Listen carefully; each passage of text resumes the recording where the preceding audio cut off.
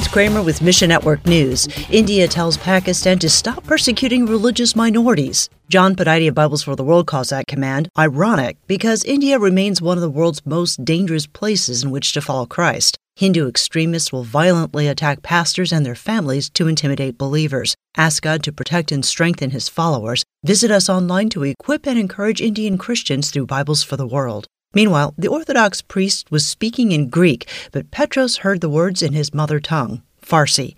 That's when everything changed for Shiva and Petros, a married Iranian couple. 14 months later, they were baptized. The couple moved to Cyprus for job opportunities 22 years ago. There, they made friends who were Christians and started attending church. And today, they work at Sat 7 Pars Studio in Cyprus. Praise God for being present with them throughout their lives. Read the full story at missionnews.org. Mission Network News is a service of One Way Ministries. I'm Ruth Kramer.